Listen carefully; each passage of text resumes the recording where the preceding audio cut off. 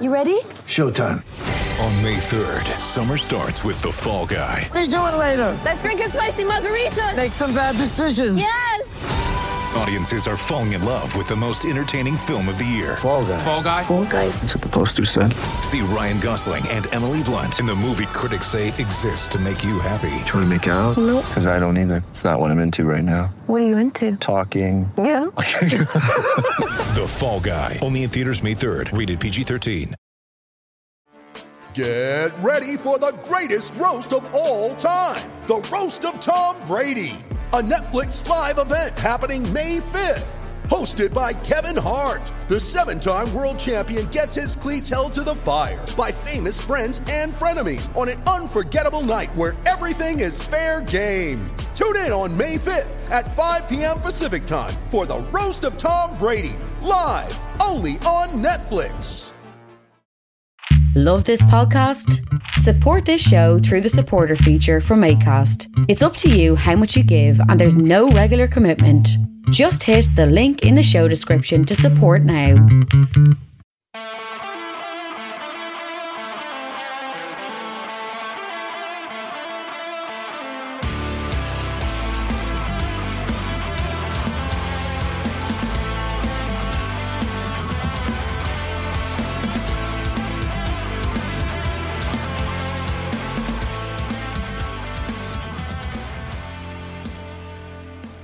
What's good, boys and girls? Two-Footed Podcast on Wednesday, February 23rd, brought to you by EPLindex.com and our presenting sponsor, Liberty Shield. Liberty Shield is a VPN provider. That's a virtual privacy network which allows you to go online, change your location, and access things you'd otherwise be geo-blocked from. If you're a UK expat, you want to access BBC iPlayer, ITV Hub, All 4, whatever it is, a Liberty Shield VPN can get you where you want to be and keep your data safe from the miscreants and ne'er-do-wells who lurk on the interwebs trying to steal your personal information. Check out libertyshield.com. Use the code ROUTER50 to get your router half price. Delivery worldwide from libertyshield.com. Router50 at checkout. We're also brought to you by Home of Hopcroft, a giftware and homeware company located in Scotland but shipping worldwide. Check out homeofhopcroft.co.uk. And finally, do check out the EPL Index and Anfield Index shops, which you can find on Etsy. Use the codes EPL10 and RED10 to get 10% off at checkout. Right, folks, 2 games in the Champions League last night, 2 games tonight, and a bunch of Premier League games. So let's get straight in. Chelsea 2, Lille 0 in the Champions League. Quite a strange game, this one. Chelsea went 1-0 up, a Kai Havertz header on 8 minutes. Before that, they'd had 2 good opportunities that they spurned. But Havertz, who has become a scorer of big goals rather than a big-time goal scorer, gets the opener for Chelsea. Playing as a false 9, no Lukaku in the team. Chelsea lined up with Mendy, Christensen, Silva and Rudiger as their back 3, Azpilicueta, Kante, Kovacic and Marcus Alonso across the midfield, Ziyech, Havertz and Christian Pulisic in attack. And I said last season, when he was playing in this role, this is the role for Kai Havertz in a 3-4-3. Chelsea look a much better team when he is the guy playing as the false 9.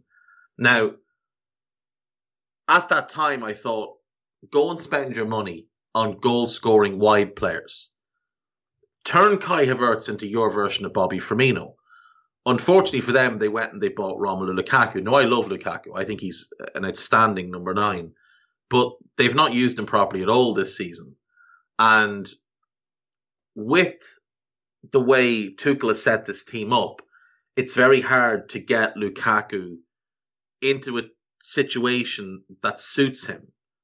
Unless you're willing to go 3-5-2 and play him up front with pace and movement, which would be either Werner or Christian Pulisic, it's not really going to work for Lukaku in a back 3 setup the way Tuchel wants his team to play.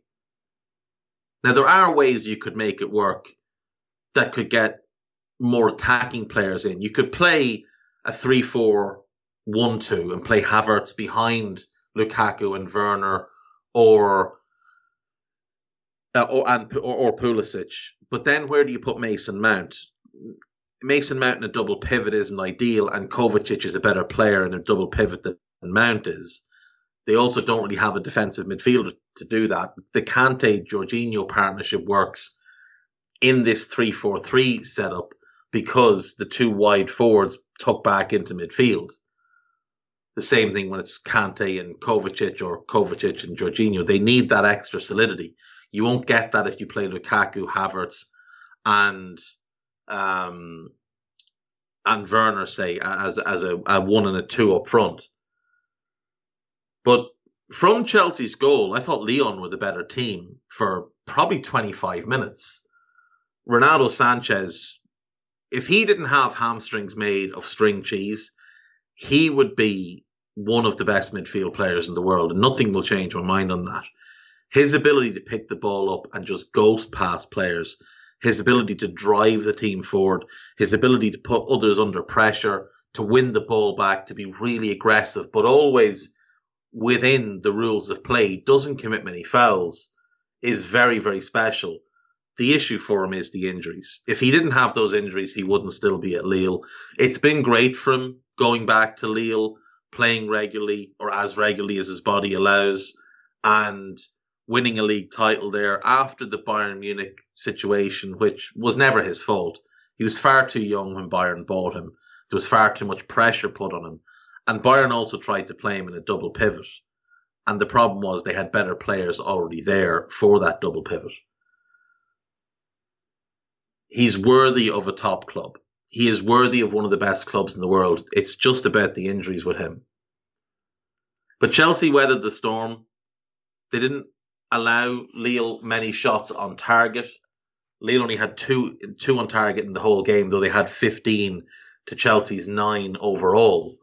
They matched Chelsea for possession. They had more corners. And I did think they were the better team for probably 25, 30 minutes after the Chelsea goal. But Chelsea got control back, eased themselves back into the game. And in that second half, I thought Chelsea were the better team. And Pulisic made it 2 on 63 minutes. A great run from N'Golo Kante, driving at the heart of the defence, slipped it to Pulisic. It's a good finish. It's a terrible celebration, but it's a good finish. And Pulisic can do this. Like, he can be a big-time player for you. It has never worked fully for him at Chelsea, in part because of injury, in part because he was managed by a PE teacher for the first 18 months he was there. But he hasn't fully gained Tuchel's trust, which is an odd thing, considering how much trust Thomas Tuchel put in him at Dortmund and how much he lauded him at Dortmund. He was his biggest champion over there. People like to talk about the relationship of Pulisic and Klopp, but it was Tuchel who really took Pulisic and lifted him up to a high level. It was Tuchel who gave him the real opportunities. Klopp let him train with the first team. Tuchel put him in the first team. And we saw the results. If he could stay fit and get a consistent run of games, I think he could be a big, big player for them. The talent is there. There's no question the talent is there.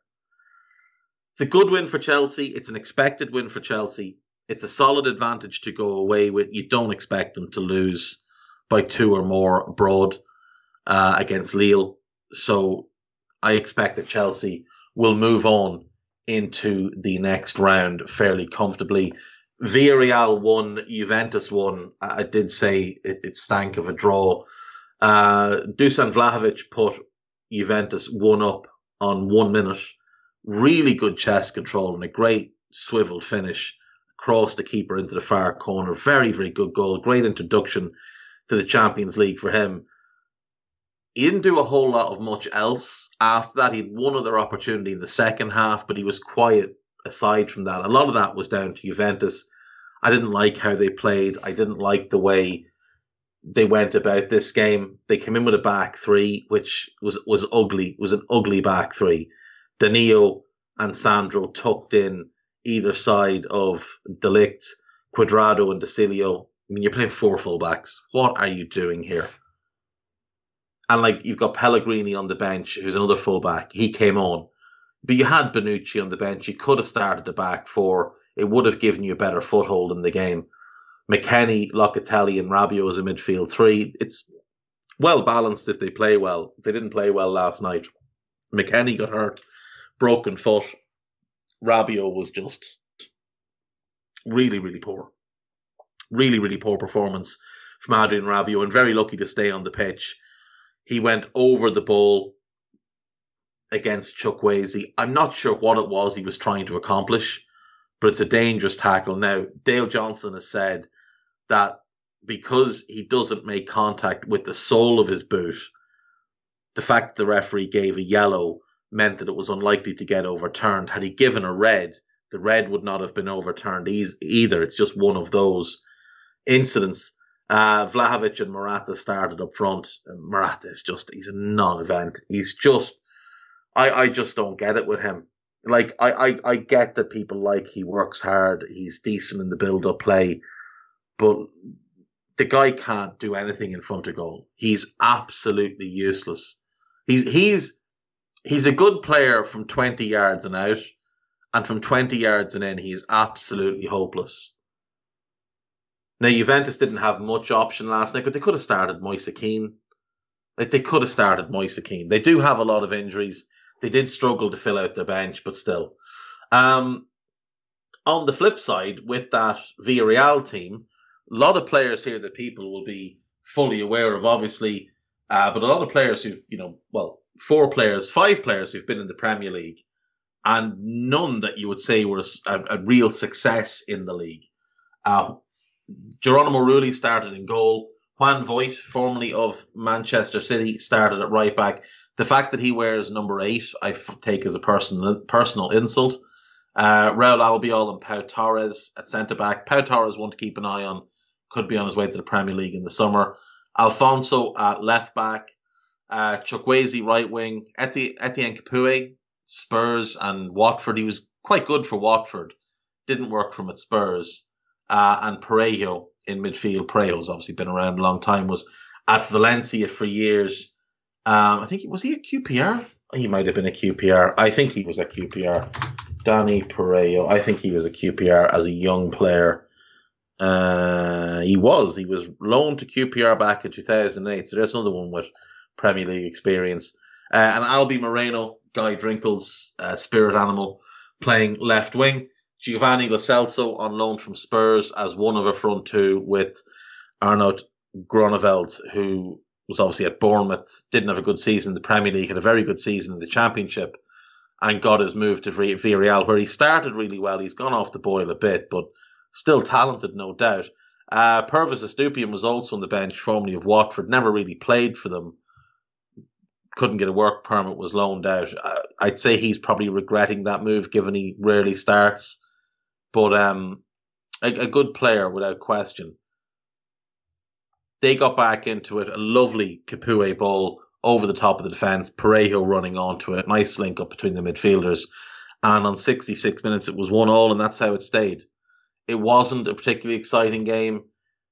I thought Villarreal were the better team on the night, but Juventus clearly have a lot more in their locker and a lot more to come from this team. If they can get players back ahead of that second leg, I expect them to go through. Tonight, we have Manchester United versus Atletico Madrid in the first leg, which will be played in Madrid at the Wanda Metropolitano. Atleti are not having a good season. They're the defending La Liga champions, and they're currently 5th in the table. They have lost 7 games this season. They've conceded 34 goals. These are very un-Atletico Madrid type of things. They were going quite well through the first 15 games, only 1 defeat, but they were dropping points in a sloppy fashion, 2-2 against Villarreal. That's sloppy for them. Now, they had to fight back to get that as well. It took a very, very late own goal. They drew 2-2 at Real Sociedad, and again, they had to fight back for that one. They were 2-0 down. Levante, who are dreadful, 2-2 again. A late goal conceded in that one. 3-3 with Valencia. You just don't see Atletico Madrid in these type of games. And in that one, they conceded 2 goals in stoppage time, having been 3-1 up on 90 minutes. Then they lost 4 in a row. Mallorca beat them. Real Madrid beat them, Sevilla beat them, and Granada beat them. Nothing wrong with losing to Real or Sevilla, but Mallorca and Granada, that's awful. 2-2 with Villarreal again, and again it's just a bit of a sloppy game. 4-2 defeat to Barcelona. It's just really, really disappointing. And then losing to Levante at home in a game that they were dominant in was just appalling. They did beat Osasuna 3-0 at the weekend. If you haven't seen Luis Suarez's goal, go and find it. It's very, very special. But, like a 4-3 win over Getafe as well. It's not real. It's not what we expect from Atletico Madrid. It's not the real Simeone Atletico Madrid. This team is just not of that caliber. They're out of the Copa del Rey. They lost in the semi-finals of the Super Cup. They scraped through in the group stage. A draw with Porto, a win away to AC Milan, and a win away to Porto, but they lost at home to Liverpool, lost away to Liverpool, and then lost at home to AC Milan. Really unlike them. There's obviously still talent there, but Jan Oblak is having the worst season of his career. He looks like he's been space jammed. He really, really does. Jose Jimenez is still an excellent centre-back when he can stay fit. He's just not fit regularly enough. Renan Lodi is a good left-back, but he doesn't always get the start at left-back. The rest of the defence you wouldn't be keen on. Stefan Savic, he's all right. Felipe, he's not very good. Hermoso, he's decent, not great. Mandava's okay. They've brought him in from Lille. He's fine. I think Lodi's better, but Simeone does seem to like Mandava. And Vrsaljko was good 4 years ago, was never really good enough to start for Atleti. He's still somehow knocking about, and he's still just okay. In midfield, Kondogbi is decent. Rodrigo de Paul is very good. Koke has been great, not so much this season. Thomas Lemar is a quality player, but it hasn't worked 100% for him at Atletico Madrid. Llorente is good, but doesn't seem to have a position. Hector Herrera is decent. Yannick Carrasco is exciting, but he's inconsistent. Yavi Serrano's young and impressionable. Up front, there's so much talent. I mean, this is a really impressive collection of attackers. João Felix, Antoine Griezmann, Luis Suarez, Angel Correa, Matheus Cunha. But Felix has been inconsistent since going there. Griezmann isn't the Griezmann that we all fell in love with a few years ago. Suarez is 34 now. Correa is having the best season of all of these attackers. And he's probably, after Suarez, he's probably the one Simeone loves the most because of how he goes about his business. But even with the career best season, he's having 11 goals in the league, 12 in all competitions. He's not a big-time goal scorer. And Matheus Cunha, talented and all as he is, just hasn't fully earned the trust of Diego Simeone. So they've got issues sort of in every line of the team, and that's led to a very disappointing season thus far. Manchester United also having a disappointing season. They expected a challenge for the title. They're in a battle for fourth. They've been better under Rangnick, there's no doubt. They've only lost once in the league to Wolves, but they've had a really easy run of things. I mean, Crystal Palace at home, Norwich away, Newcastle away. They drew that one. Burnley at home, Aston Villa away, Brentford away. West Ham at home was the only really difficult game. They did win that one. Drew away with Burnley. Drew at home to Southampton. Beat Brighton away. It's a decent result. Beat Brighton at home and then beat Leeds away. But that's a lot of bad teams they've played under Rangnick. You look at the cups, they went out of the FA Cup to lower league opposition. That didn't sit well with a lot of United fans. They went out of the EFL Cup at the first hurdle. They weren't impressive in their group, but still managed to top it. Bruno's starting to find form. Sancho's starting to find form. Pogba's back playing and looking decent enough. But they're going to be reliant on Cristiano again tonight. He's got 15 goals this season. If you were to look at it from the outside, you think that's a pretty good return. 15 goals from 25 starts, that's not bad. But then you watch him play and you're like, Geez, that is particularly woeful. He's also picked up 6 yellow cards this season, which is impressive.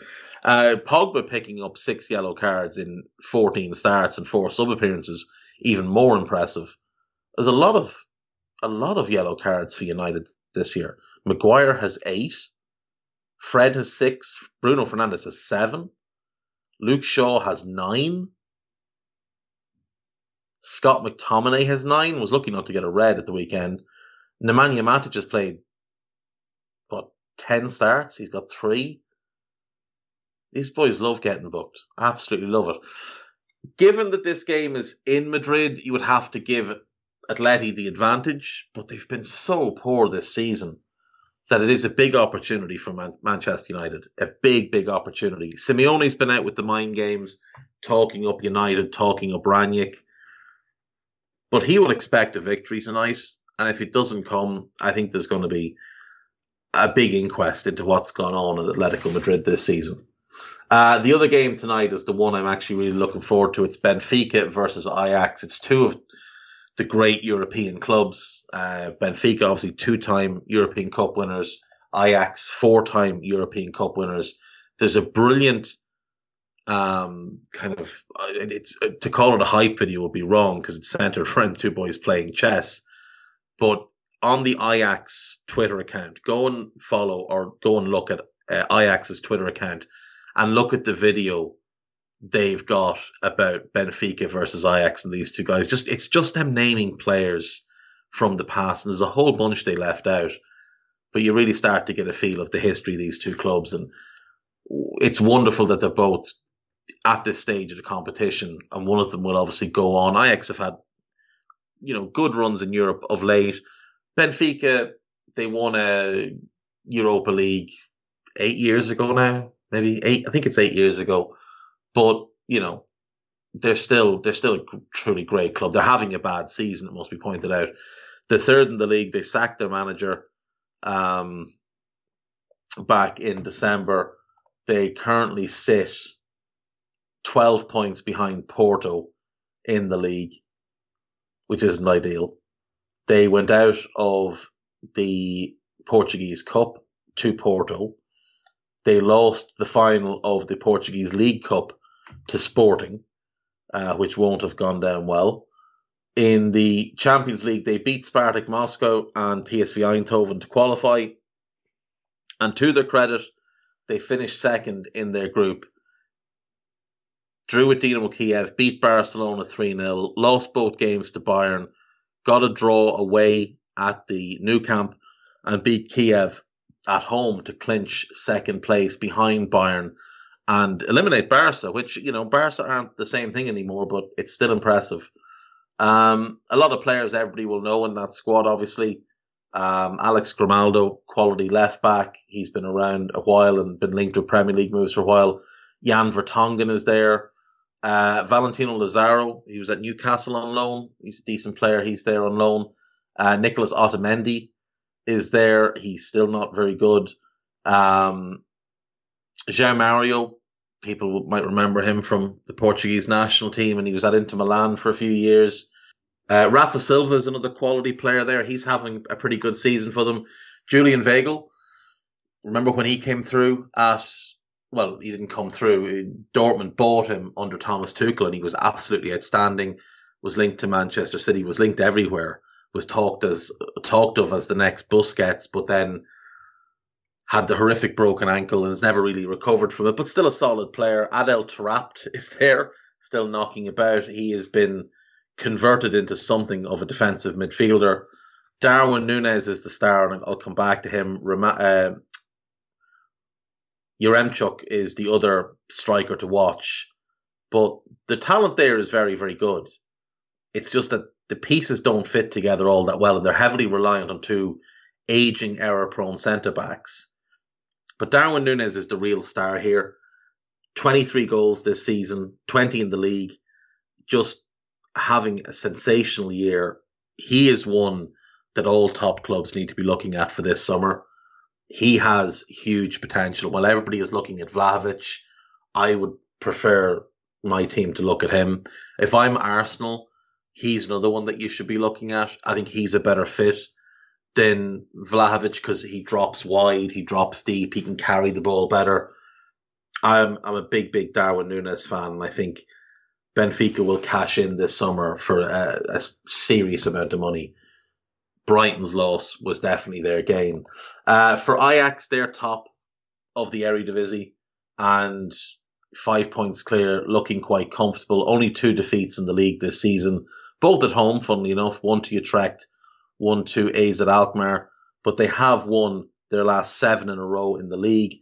They're going well in the Dutch Cup. They're through to the semi-finals, and they've been winning games comfortably. 4-0, 9-0, and 5-0. So all going well. 6 wins from 6 in their group, and it was a difficult group as well. Sporting, Borussia Dortmund, and Besiktas. It looked like when the draw was made, that would be one of the really tough groups. But they hammered Sporting 5-1 away, beat Besiktas 2-0 at home, beat Dortmund 4-0 at home, went to Dortmund 3-1, went to Besiktas 1-2-1, and then beat Sporting 4-2 at home. Sebastian Haller is having himself a hell of a season. He has 28 goals in 28 games, which is very, very impressive. In the Champions League, he's got 10 goals already. 10 goals in the group stage. It's absolutely sensational. Anthony is one of the big talents to keep an eye on the left wing, on the right wing, rather, left-footed right winger. But there's a lot of other very good players in this group. Jurrien Timber, young centre-back, worth an eye. Per Schurz, he's not playing as much this season. Last season, people got quite excited about him. He's fallen off a bit this season. Edson Alvarez has been transitioned from what he was as a centre-back into a holding midfielder and been really, really good. Davy Klaassen is still there, still knocking about, having an okay season after the big failure at Everton. Ryan Gravenberch is a star in the making, but his form has dipped this season. Dusan Tadic is probably still their best player on a week-to-week basis. Mazraoui is a quality right back. Daley Blind is still very, very good at that level. Who else we got? Mohamed Kudus, he's worked his way back from a knee injury. Not had a particularly good season, but he's been a bit injury-plagued. But he's one who's a big, big talent. Lisandro Martinez is one I really like. He's a little bit on the short side, but I think he's the perfect centre-back for Spurs in that back three. Mohamed Daramy is one to watch, a Danish forward. Really, really exciting player that they brought in from Copenhagen. Keep an eye on him. If he gets any kind of run, he's worth watching. He's very much a fun player. They sold David Neres in January, which I was a bit surprised by, but I suppose it made sense for them considering his contract situation. But yeah, this is a good Ajax team. Really well balanced, brilliantly coached. Erik ten Hag is one of the best young coaches in the world. And they're well set, and they'll be confident to go ahead and beat Benfica tonight. Even in Lisbon, I think I'd have to fancy Ajax to come out on top in that one. We'll take a break. When we come back, we will look into the 3 Premier League games for tonight, a little bit of news and the gossip. So see you in a sec.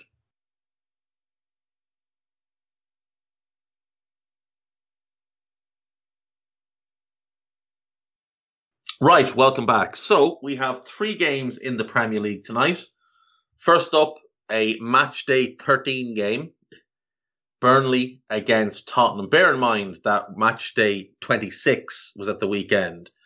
So this is a game that should have been played 3 months ago. But here it is anyway. This one was, I believe, postponed because of snow at Burnley. I believe it was snow that had this game cancelled. Obviously Burnley second from bottom, not having a particularly good season. This is one of their games in hand. It's a game they really do need something from, but likewise Spurs really need the win here to keep pace with the teams challenging for 4th. Tottenham really, really need the win here. Very important game for both teams. Going in, Burnley have no Matthias Vydra. Tarkowski's a doubt. Westwood's a doubt. Weghorst and Cornet they hope to have fit. Charlie Taylor is a doubt, and Johan Berg Gudmundsson is ruled out. So It's a lot of important players. Tarkowski's a starter. Westwood's a starter. Their front two, their best left back. That's 5 players who aren't at 100%. Even if they play, they're not at 100%. Tarkowski and Westwood are just coming back off COVID. And we've seen players struggle in that first game or two back from COVID. So we'll wait and see. Vidra and Gudmundsson, they could just do with getting back for that depth. Both of them can offer some quality off the bench. Gudmundsson could be a starter, but Vidra, quality off the bench. Taylor is just by far the best left back they have, and they really do need to get him back because Eric Peters just really doesn't cut the mustard. For Tottenham then, 3 players out. Ollie Skip, Japhet Tanganga, and Reguilon. Reguilon has COVID, so maybe he gets back. But I thought Sessegnon played well at the weekend, so this would be another game to give him an opportunity, especially against Burnley, who won't attack massively from fullback. Connor Roberts gets forward, but when he gets forward, he also leaves a hole behind him.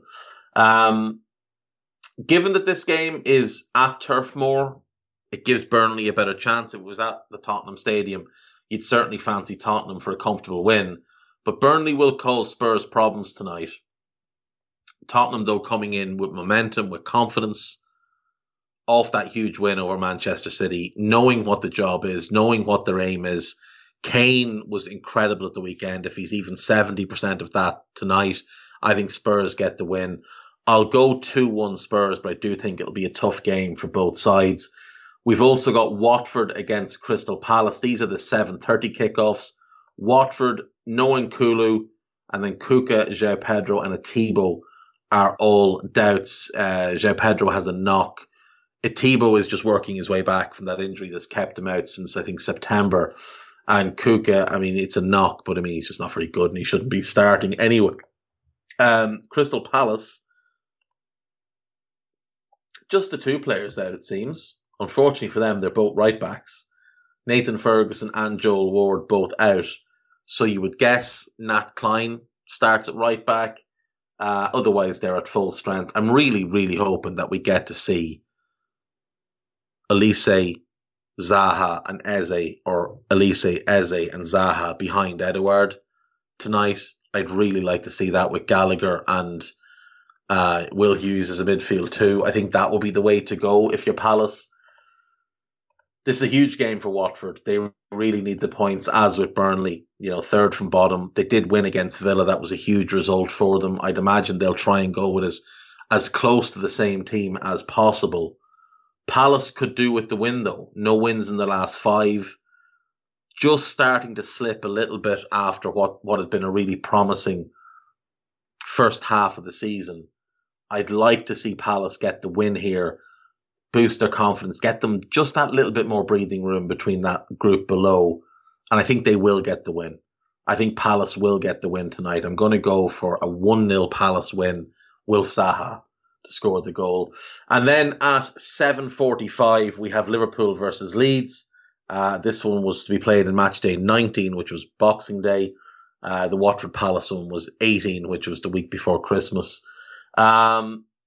Liverpool come into this game with only Jota and Firmino out, whereas Leeds, as always, have a bunch of players out. No Cooper, no Phillips, no Bamford, no Greenwood, no Hjeld, Robin Koch a major doubt as well. You'd have to fancy Liverpool. You really would. I've done a more in-depth preview over on the Daily Red podcast on AnfieldIndex.com. If you want to listen to that one, that's there. But I'm going to predict a Liverpool win. I think it should be a comfortable win as well. Leeds are terrible defensively. Liverpool are the best attack in the league. Leeds are the second worst defence. That should just lead to goals at one end. And I think Liverpool will win this game by 3 or more.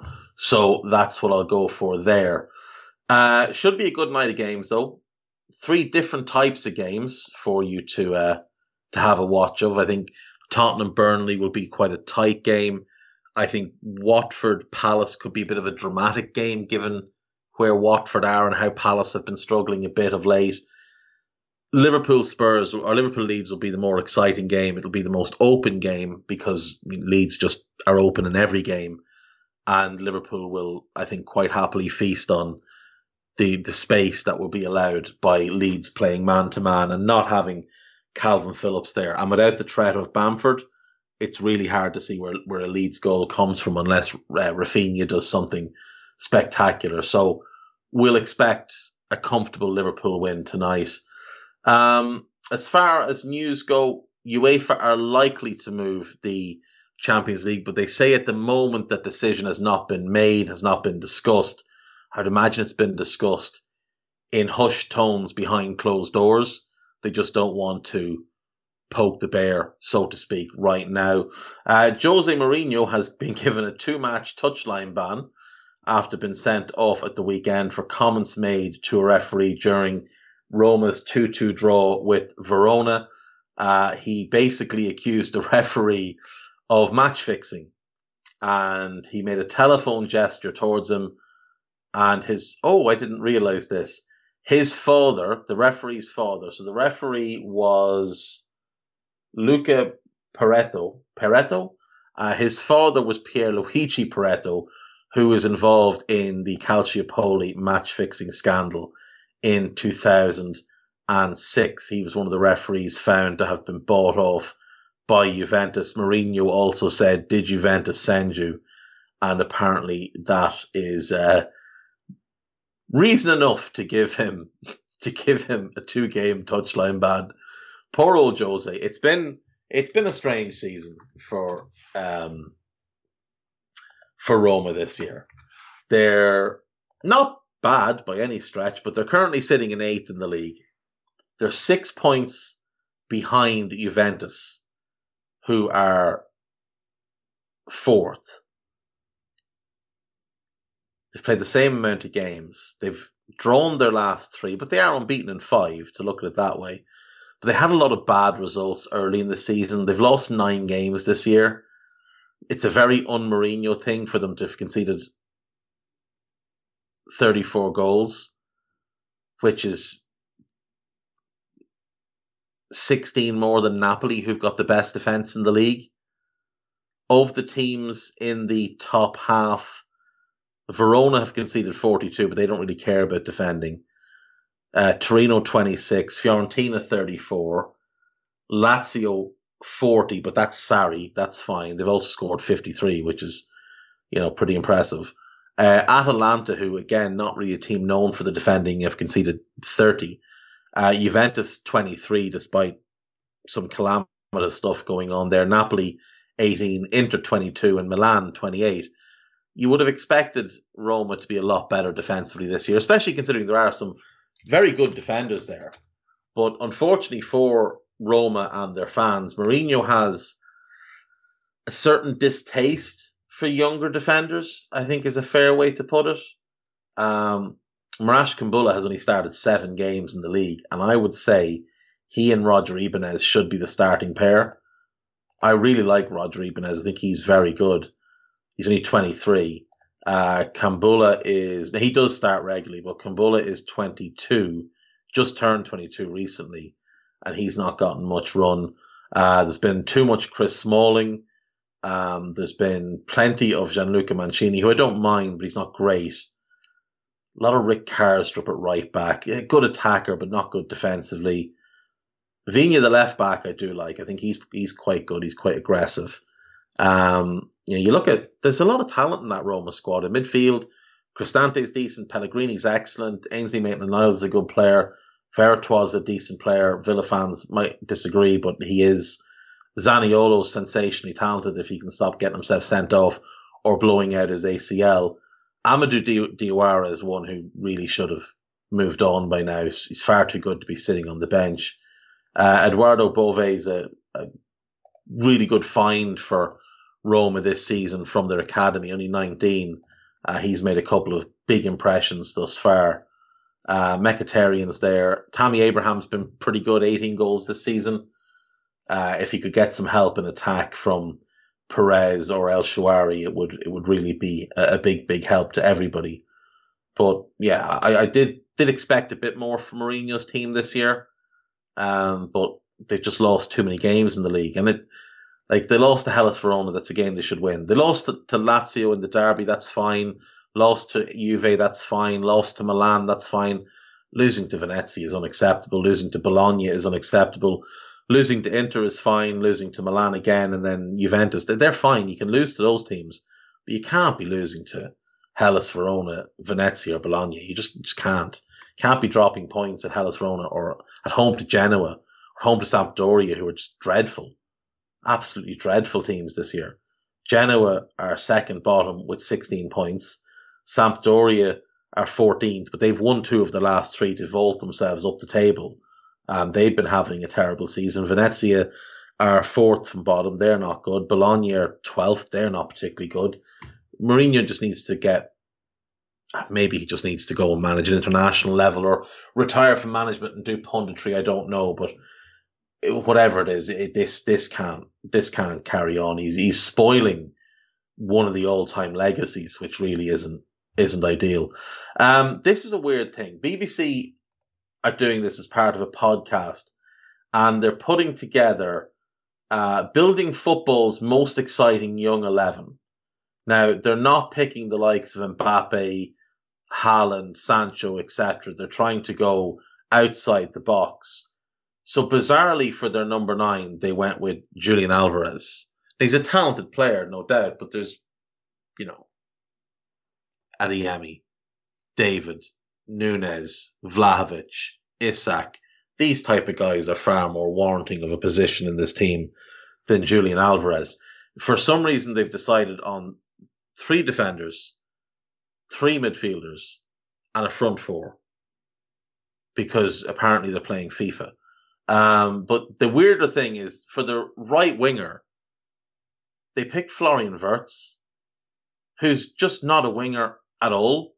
And if he was going to play out wide, it certainly wouldn't be on the right wing. You could play him on the left wing. But in this lineup, he's basically a wing back.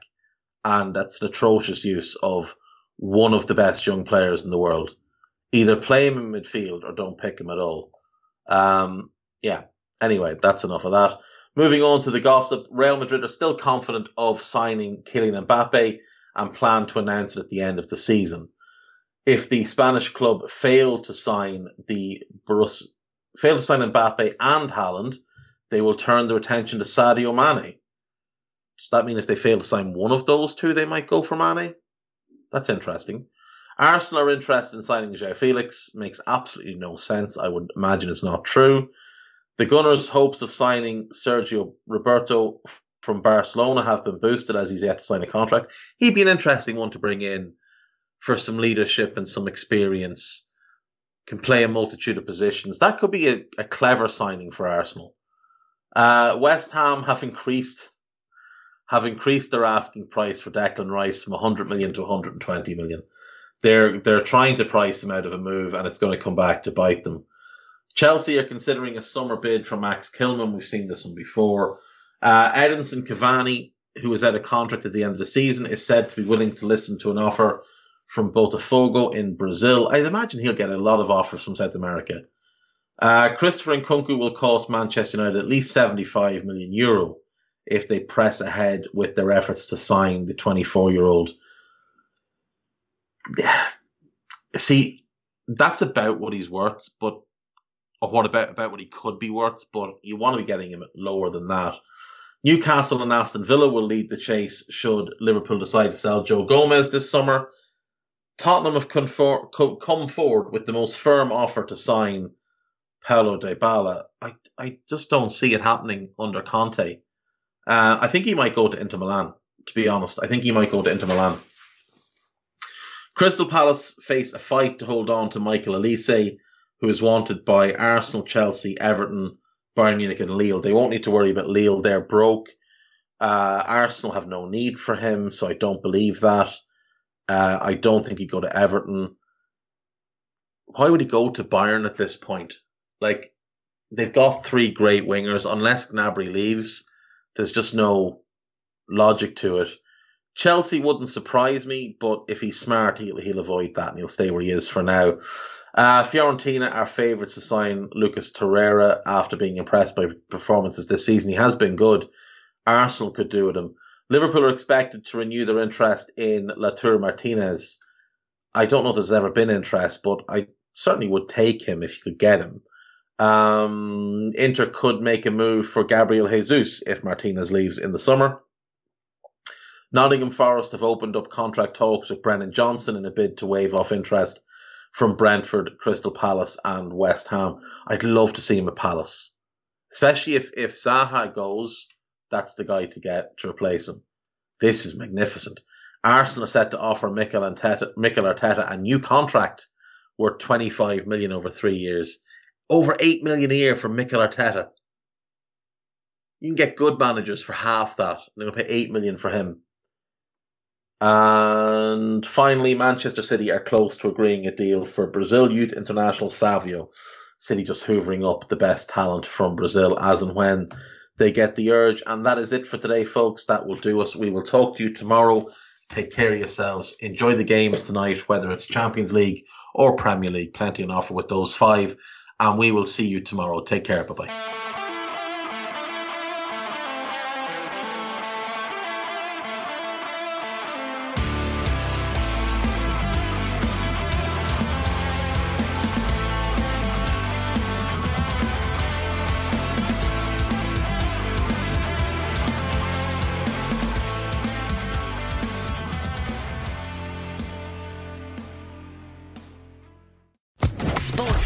Podcast Network.